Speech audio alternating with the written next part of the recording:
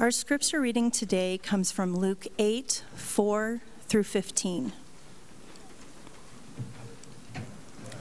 Please follow along with me as I read.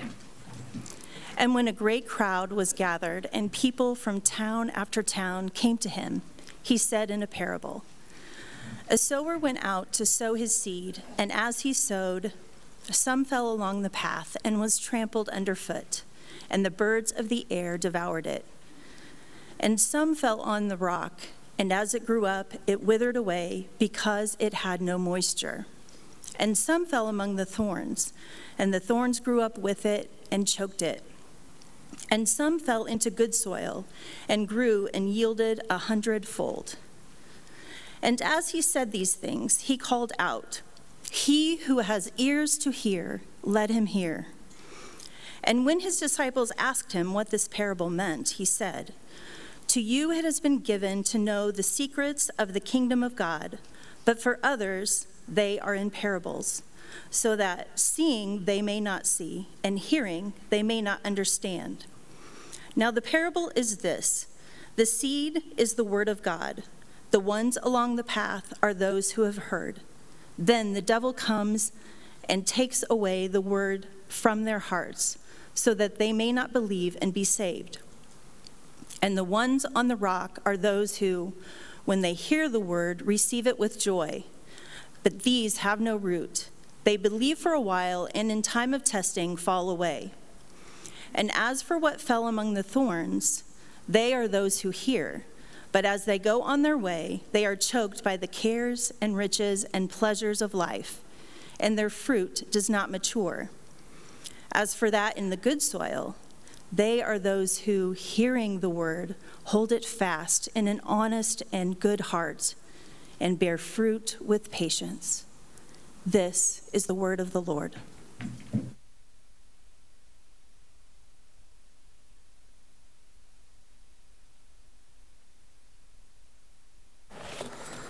Let's pray. Father, indeed you are good. As I looked across this room and noticed those standing who've lost loved ones singing, "You are good," we're reminded indeed you are. For those who've walked dark valleys, they could still say, "You are good."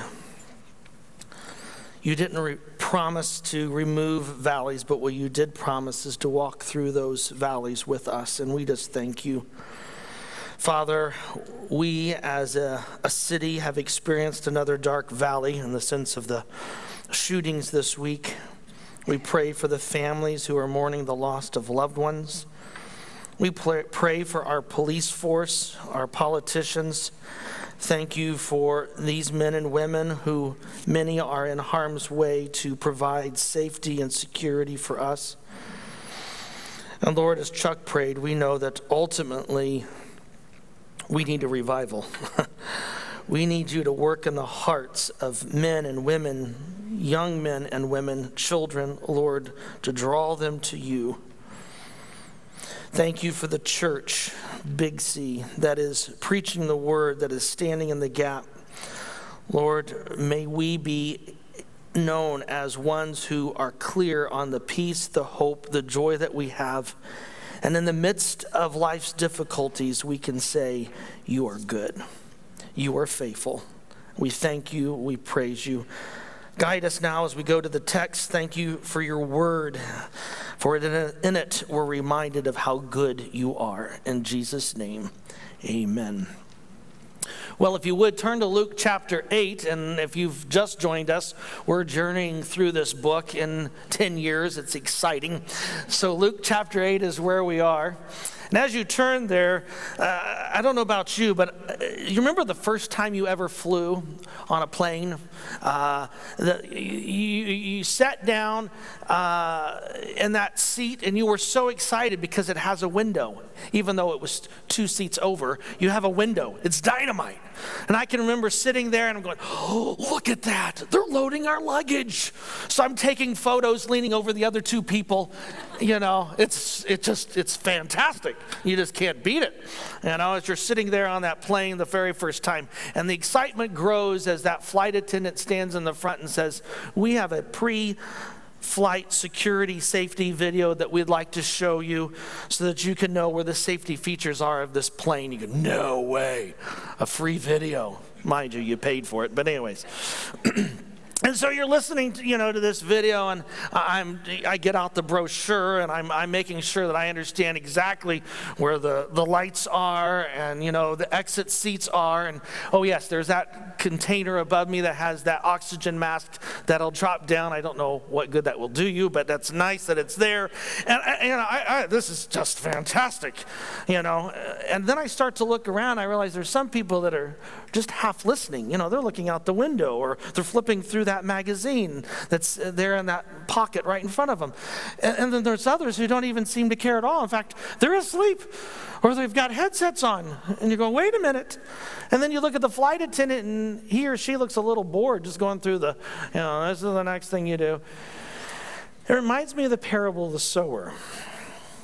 The word of God is being delivered, and there's a variety of responses, isn't there? We see here in the text, in Luke chapter 8, starting in verse 4.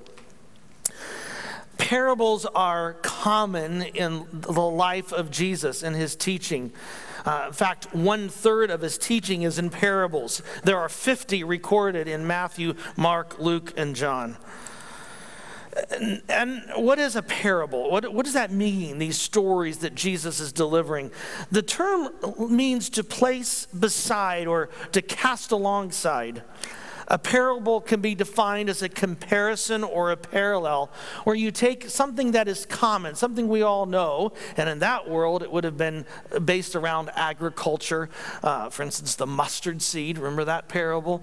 Or here, the one with the sower. These are common day activities, and it's used to illustrate a very profound theological concept, often the kingdom of God. These comparisons are meant to draw the listener into the story and help explain the concept or the principle that's being related. Warren Wiersbe, in a book that's seldom known by this author on parables, he writes, "Parables are both mirrors and windows. As mirrors, they help us see ourselves. They reveal our lives as they really are. As windows, they help us see life and God." Parables are not uncommon in the first century. It was a frequently used didactic tool by the rabbis and teachers of the day. And Jesus, he's not living in a vacuum. He's utilizing a system or a style that they would all be very familiar with as he draws the listener in, the reader. The content of the parable is going to be seen here in verses 4 through 8.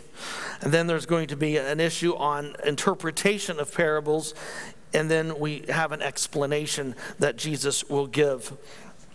The structure is the same in Matthew, Mark, and Luke. All three gospel writers will record this parable, and it falls within the narrative at a very crucial point. In Luke's gospel, which we've been studying, we've had several events that says, this is Jesus. And now we get to this parable that says, and now how are you going to respond? And we'll see that as we move through. So let's look at this. It says a large crowd was gathering. Mark tells us this is at Capernaum. In fact, Mark tells us that the crowd is so large that Jesus will go out in a boat to do the teaching, which is, you have a natural amphitheater with the bank, so it works perfectly fine there on the shore of the Sea of Galilee. And he tells us about a sower. Now, in first century Israel, Palestine, sowing was done in early winter. Harvest was in June. And our farmer, our sower, would have a bag that he would sling over his shoulder, and he would grab the seed and just throw it out along the field as he was sowing. And that's why you have some seed that falls on, and we see here the first of these seeds, it falls on the path. It doesn't get into the dirt, which you would hope that it does. And some of you who are farmers are going, wow, this is a very unusual way of doing it. I know with growing up, we had a huge farm and a garden, and my dad, we would measure how deep the seeds would go. He did the strings. The lines had to be perfect. That's what you get with a German-American family, right? And so, I mean, it was down to a science, not this throwing the just seed and hoping it lands. I thought, this is a way to go. I like this. And the downside is, as we see here, the first group of seeds is that they fall on this path, this ground, and they're trampled on, and the birds eat them, according to this parable. The second group we see, notice what the text tells us, they fell on rocks. And when it came up, it withered because it had no moisture. There's no roots in this, is there? Now, if you've been to Israel, you know it is very rocky terrain. And the idea here is that not that it falls among rocky soil, but it falls on soil very shallow that's sitting on rock. We had a spot in our house back in Ohio. The grass in this one area never grew. It bugged me to no end. I couldn't figure out why it just kept dying. And so one day I said, I'm going to replace it. I'm going to dig down. And I started digging and I hit. I thought, oh my, I've hit a bunker. I just kept digging and digging. And this 1.5 foot by 3 foot concrete slab had been buried in the dirt by the builder. How nice. And so, you know, you got to clear that all out. I had a hole that you could bury a truck in. But we got it out and the grass finally grew. Because why? There was a rock underneath. And so the parable of the sower, which probably should be called the parable of the seed or the soil, would be a better title, we see here falls on this rocky terrain. A third group, as we see, does take root. I mean, it's just fantastic. Notice what it says. But it falls among the thorns and the weeds. The weeds in Israel can grow up to 6 feet tall. Oh, they're pretty. They've got all sorts of beautiful flowers, red, blue, yellow. I mean, it's magnificent. But they're going to take the nourishment. And as we see here, it prevents those seeds from producing fruit, right? So you have 3 seeds, the very first 3. Not one of them germinates. Not one. Not one of them produces fruit. Reminds me of Jeremiah chapter 4, verse 3. It's a warning. It says, for thus saith the Lord, the men of Judah and Jerusalem, break up your fallow ground and sow not among thorns. Circumcise yourselves to the Lord, remove the foreskin of your hearts, O men of Judah and inhabitants of Jerusalem, lest my wrath go forth like fire and burn with none to quench it because of the evil of your deeds. Don't cast it among the thorns, or you're going to have serious problems. Well, the sower is looking to what? Have produce. And these first set of seeds, all 3 of them, are useless. It's only the 4th seed. And notice what the text tells us. But some fell on good soil, and it grew. And we're told that it produces 100 times as much grain, probably referring to the grains of the plant rather than bushels. But the point is, there is a superb yield. In the Mediterranean world of the first century, it was taught that a good grain yields 100-fold. So the idea here is that it is a magnificent crop that is yielded from the good soil that the seed falls into. Now, there's a couple observations to look at this text. Don't miss it. Bear with us here. The first of all is there's a 3-fold description. Did you catch that with the seeds? All 3 of them. You have, it fell. Well, the first one, it fell, it came, it was devoured. The last one, it fell, it gave, and it bore fruit. So you have this 3-fold effect with each of the seeds. And also, there seems to be a progression with the length of each seed's survival. The first one, that sucker's snatched up by the birds right away. Right? And the last one, of course, is producing fruit. Jesus concludes this parable and he says, to the one who has ears to hear, they better listen. This is key. Don't miss this. The call to hear in the New Testament is a call to obey. In fact, in this narrative that we're going to see, Luke will mention hearing 4 times. It's even reiterated and look at verse 18. He gives another parable and he says, so listen carefully. And then he states in verse 21, my mother and my brothers are those who hear the word of God and what? Do it. That's the assumption, right? That you hear the word of God and you do it. The disciples are standing there going, huh? What are you talking about, Jesus? We know it's a parable. We're told it's a parable. So they understand this is going somewhere. But Jesus isn't giving a lesson on agriculture. They know that. They're confused. And notice in verse 9, it says, then his disciples asked him, what does this parable mean?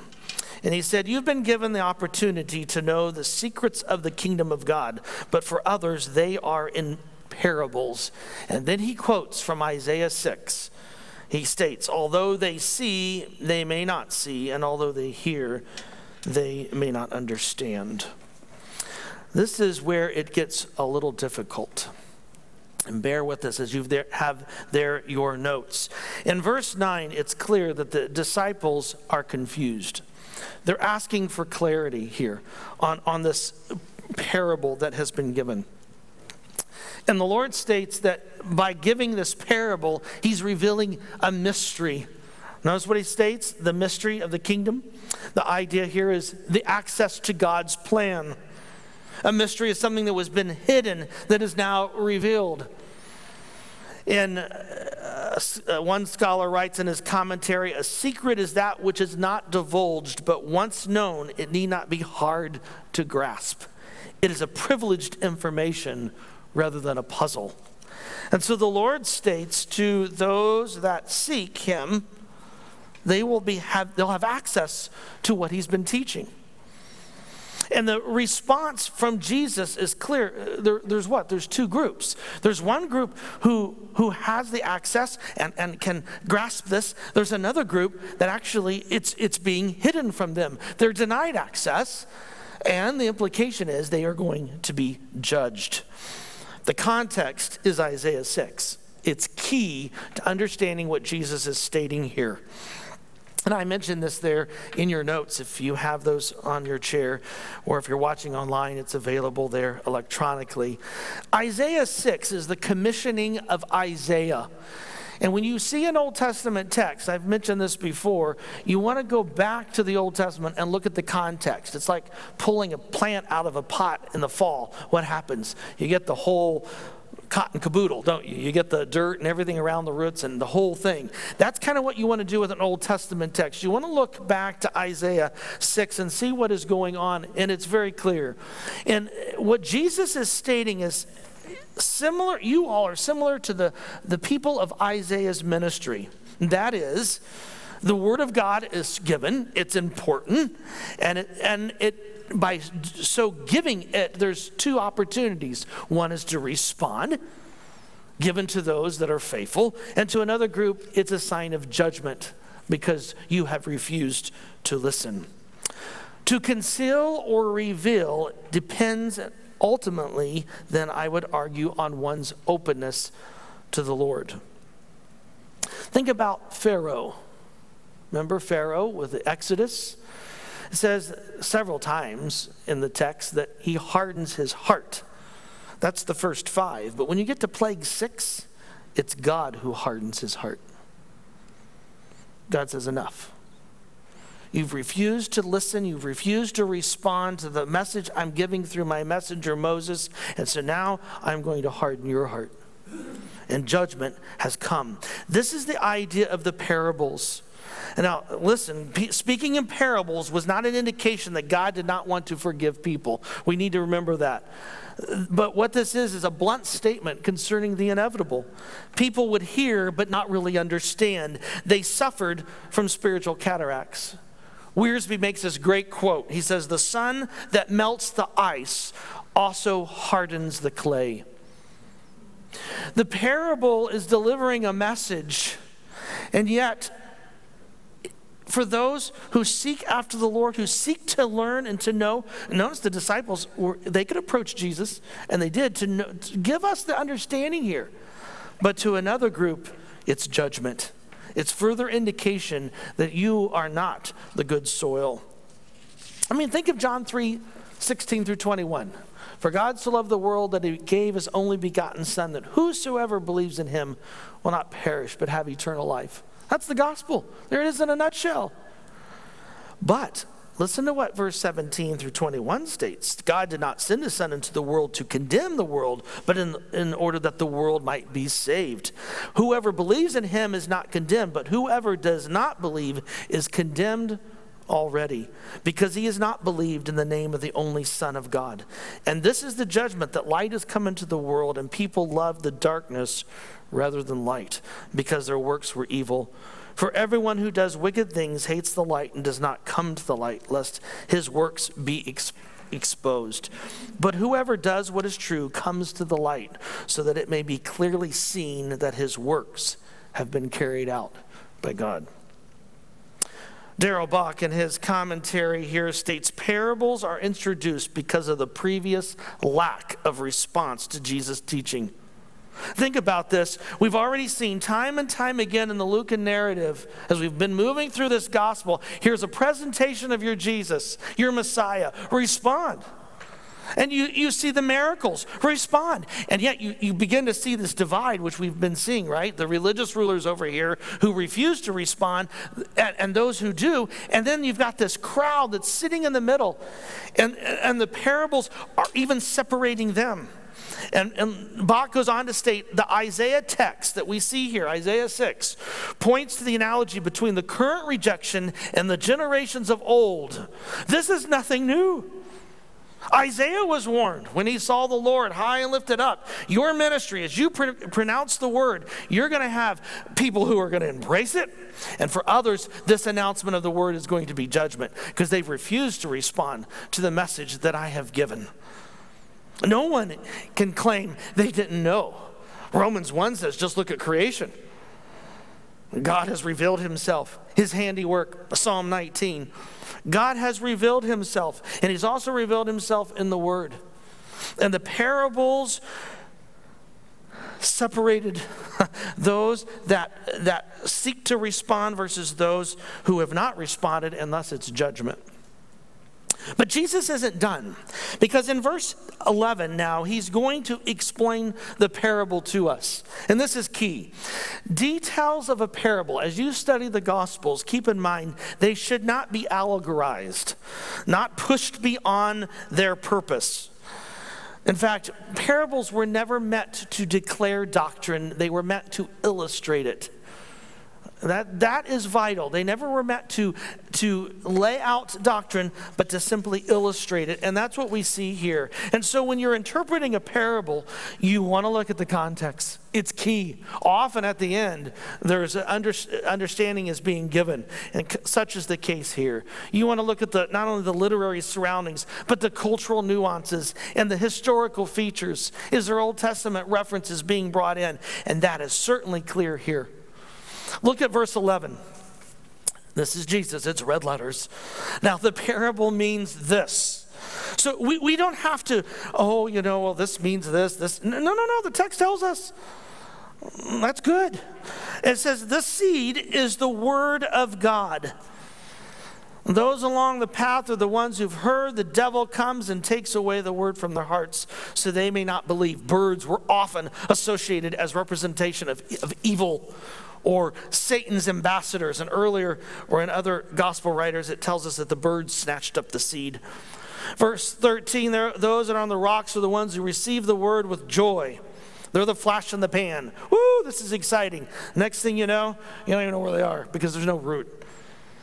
They believe for a while, but in a time of testing, they fall away. Verse 14, as for the seed that fell among the thorns, these are the ones who hear, but as they go on their way, they are choked by the worries and riches and pleasures of life, and their fruit does not mature. But as for the seed that landed on good soil, these are the ones who, after hearing, did you catch that? Let those who have ears hear the word, doing it will be with an honest and good heart, will bear fruit with steadfast endurance. All we need to do in context is look back to the Old Testament. A sowing role, or the sower, is often a role that's given to the Lord. The image of God as a sower shows that he is the one who gives life. He's the one who sustains life. And throughout the Old Testament as well as intertestament Jewish literature, that's stressed. Also, we see here that the word is the seed. The text tells us this. Jesus lets us know that the whole parable is centered on the seed that's being given. It is what imparts life. 1 Peter 1 highlights this. It may seem small and insignificant, the word of God, but it is powerful and it produces fruit. Also, I think it's important to note as Jesus unpacks this parable that we're not talking about phases of life of one particular individual. We're talking about 4 different individuals. And that is key here. And the issue is not what they heard, it is how they have heard and how they have responded. Look at the 4 groups. The first of these is those with a hard heart. The failure is immediate. Hosea 10, break up your fallow ground, for it is time to seek the Lord. The ultimate cause, the text tells us, it's Satan. Satan's opposition to the purpose of God is crystal clear when it comes to evangelism, the gospel. And if you shared the gospel with someone, and there's just this blank stare. There is no concept of what you're talking about. Satan's putting the blinders on. He's seeking to hinder that seed from germinating in the life of that individual. Not only is there a hard heart, there's a shallow heart. These are the flash in the pans, I call them. The emotional here. There's joy. Woo, this is great. But ultimately, action must accompany attitude. It must be seen. Matthew 7, you shall know them by their what? Their lips? No, by their fruit or lack thereof. And that's the danger of having a celebrity or a movie star who's just been saved come and share their testimony. There needs to be time for that to soak in. We need to be careful because there is such thing as shallow hearts where truly the gospel has not pierced the soul. There's also the distracted heart. These are the ones who do respond to the gospel. They seem to have embraced it, and yet the worries of life, the riches, the pleasures, choke it out. And I was thinking about this. It's the weeds, these thorns. Weeds grow very easily, don't they? If you have a garden, I did not plant dandelions in my yard or in my flower beds, but they just seem to grow. I don't go to Sundown Gardens and ask for where the ragweed section is. And sometimes it's very hard early on to tell what is the weed. My son is a great helper in our landscaping. I have to chuckle. This past week he goes, Dad, here's a weed I just pulled. Oh, that was a flower, but thank you. I do the same thing. It's hard to tell early on, with certain plants, whether you've got a weed that you're looking at or it's a flower. And sometimes you have to let them grow for a while to figure it out. But those weeds will choke. They will take the nourishment. The worst thing you can do, around your rose bush is allow that grass to grow around it. They're just going to suck the nutrients right out of that rose bush. The weeds of excessive concern about one's welfare, his possessions, and comforts will prevent fruitfulness and ultimately indicate, I would argue, the true state of one's heart. I was watching around the auditorium as we were singing, You Are Good. And there's some in this room that have walked some very dark valleys, and to see you sing, You Are Good, I get choked up. That's hard. But that's an individual who knows God and has sought after him, has not given up despite the difficulties of life. And that leads us to the fourth one, and that is the fruitful heart. And notice that Jesus gives us 3 things about the fruitful heart. Number 1, they're honest and good. In other words, there's a moral quality and integrity. 2 Corinthians 5, those who have been justified, declared right by Christ, his righteousness has been reckoned to their account. And this is how you can be morally good and honest and they're holding fast. They are not wavering in one's commitment to the Lord. Oh, there may be some dark days. There's times when doubt percolates. Just look at James 1. But we run to the Lord. We seek him. And there is patience, the text tells us. It's the opposite of falling away. It's the hope that you cling to. There's a quote at the bottom of your notes by J.C. Ryle, the Puritan. He says, obedience is the only reality. It is a faith visible, faith acting, and faith manifest. It is the test of real discipleship among the Lord's people. Galatians 6, do not be deceived. God is not mocked. So whatever a man sows, that shall he also reap. It's not stated explicitly in this parable, but I would argue it's loosely alluded to when Isaiah 6 is given, and that is Isaiah 55. This is a key text. If you're taking notes, you definitely want to write this down. Isaiah 55, 3 through 13. Listen to these words in light of the parable of the sower. Incline your ear and come to me, hear, that your soul may live, and I will make you an everlasting covenant, my steadfast, sure love for David. Behold, I made him a witness to the peoples, a leader and commander for the peoples. Behold, you shall call a nation that you do not know. A nation that did not know you shall run to you because of the Lord your God and of the Holy One of Israel, for he has glorified you. And listen to what it says. Seek the Lord while he may be found. Don't allow the parable to be your judgment. Call upon him while he is near. Let the wicked forsake his way, and the unrighteous man his thoughts. Let him return to the Lord, that he may have compassion on him, and to our God, for he will be abundantly pardoning or gracious. For my thoughts are not your thoughts, neither my ways your ways, declares the Lord. For as the heavens are higher than the earth, so are my ways higher than yours. And listen to what Isaiah states, quoting the Lord.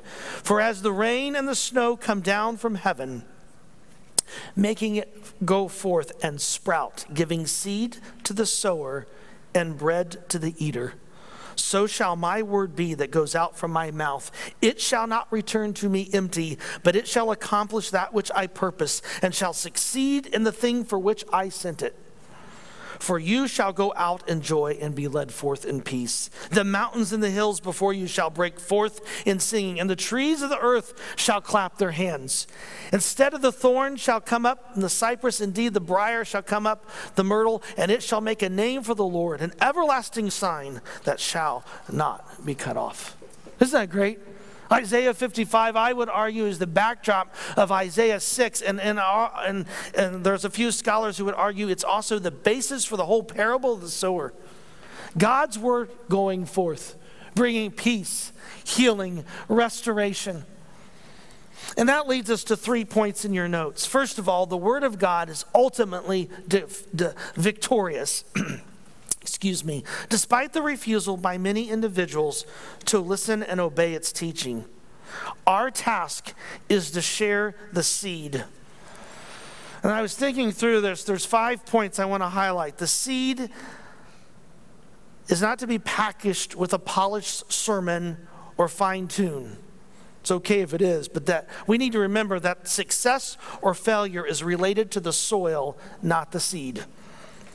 Do not underestimate the power of God's word. I've had people say, well, I'm really nervous sharing my faith. Well, good thing it's not up to you or me. You got the Holy Spirit and the word. Go forth. Secondly, soil samples do not determine the sowing process. There is a danger in marketing our message or our services catering to a particular individual. The seed or the word of God no longer becomes the all-important point. Be very careful. Third, the seed is not mixed with other seeds. When we planted corn, I didn't have beans stuck in the corn bin of the seeds that I was using. The word of God is not to be mixed with philosophy, man's traditions, or political theories. The gospel cannot, nor must it, be shared stage with any other, or it's no longer the gospel. Fourth, God gives the increase, not us. Yea. We are not called to be successful. We are called to be faithful. And fifth, God expects us to participate in the sowing. We as sowers must work hard, remain faithful and patient, and obviously express concern. So the word of God, it's victorious. Isn't that great? The sower cast it out, and those whom God has called ultimately will respond. B, it is good to take a soil sample of our own life. Are we allowing the Holy Spirit to produce fruit in and through us? In what ways are you trying to nourish the spiritual seed God has planted in you? As we've seen in the book of James, faith without works is dead. Genuine faith, I will argue, will produce fruit at some point and at some time. The book of James is interesting, isn't it? It gives you 3 litmus tests on genuine faith. It goes for the pocketbook, it goes for the tongue, and it goes for pride. Ouch. The pocketbook, tongue, and pride. And it says, look at those 3 areas. How are you stacking up? Is your lip service matching your actions? Now, we're not arguing for perfection here. James also states we all stumble. And 1 John 1 says, if we confess our sin, he is faithful and just to forgive. If we struggle in the Christian life because of the presence of sin, I would argue if you're struggling with sin in your life and wanting to live a holy life, it's a good sign that the Spirit is convicting. J.C. Ryle also wrote, we may take comfort about our souls if we know anything of an inward fight and conflict. It is an invariable companion of genuine Christian holiness. Do we find in our hearts a spiritual struggle? Do we feel anything of war in our inward man? Well, let us thank God for it. It is a good sign. It's a good evidence of the great work of sanctification that is being set apart. Anything, he writes, is better than apathy, stagnation, deadness, and indifference. Give me someone who professes to know Jesus and not struggling with sin, and I grow very concerned. Because sin is like oil and water. Sin is like to the Christian life like oil and water. They don't mix. And what we are called to do is to be faithful as followers of the Lord. It's time to take an inventory. If you claim to know Christ, then there's no fruit. Because only one of the 4 seeds is a true believer. And this last point is there's no standard for perfection in the Christian life. In the other gospel writers, it said some seed produce 30-fold, some 60, some 100. And I love that. We're not comparing ourselves to one another. Confession. I love eating a bowl of ice cream, as you all know. And what I would prefer to do is to leave it on the corner of the sink when I am done so that I can savor the vanilla bean and just leave that bowl there until I do dishes later on. You know, why just do one bowl, you know? But for my wife, that is a pet peeve. And I love my wife, so I try, not always, but I try to rinse out that bowl and stick it in the dishwasher. I figured I'm losing a few more calories in so doing. But I do it because I love her. I wrote, if you've been freed from the enslavement of sin, you have the indwelling of the Spirit, enjoying a close relationship with the Lord, and you possess a peace and hope that only comes from a relationship with the Almighty God, then you are going to want to follow hard after the Lord. You're going to want to produce fruit that's in keeping with the Spirit. No disciple will fail to bear fruit, but how much and how visible and how long, no one can say. Discipleship comes in all sizes, doesn't it? Spurgeon states, faith and works are bound up in the same bundle. He that is without faith is without works, and he that is without works is without faith. We are called to produce. We're called to bear fruit. If you would, bow your heads and close your eyes. We don't normally do this, but this morning in studying this text, it's an opportunity for us to reflect on our own lives. Has there been a transformation in your life? Or are you like the seed that responded in joy and you've just fizzled out? You're not too excited about what your parents are espousing.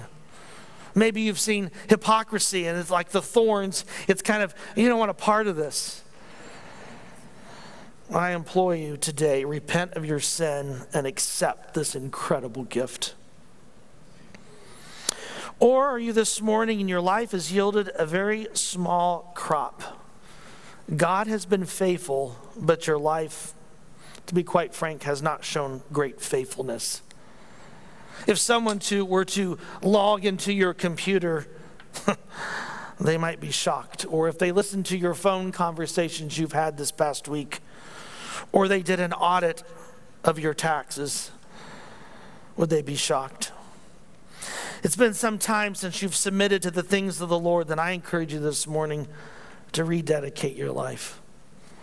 Come to this one who offers peace, hope, life. As we sing this last song, Promises, if the musicians would come, perhaps you need to come forward. We'll love to pray with you. There's a prayer table over to the right, or you want to talk to me. But as we sing this song, if you say, hey, I need to get serious with God, this is not a game to play, then I encourage you to do so. Father, thank you for this parable. As we've been studying in Luke, we've seen all these glorious portraits of your Son. His ability to heal, his ability to cast out demons, his ability to wax eloquent in theology, and an understanding that he is the one that's going to give his life. And yet we get to this parable and there's a real call. How are we going to respond? Lord, we want hearts that beat for you, that seek after you. We want to be known as seeds producing fruit, being ones that are found faithful because you are faithful. And we thank you in Jesus' name.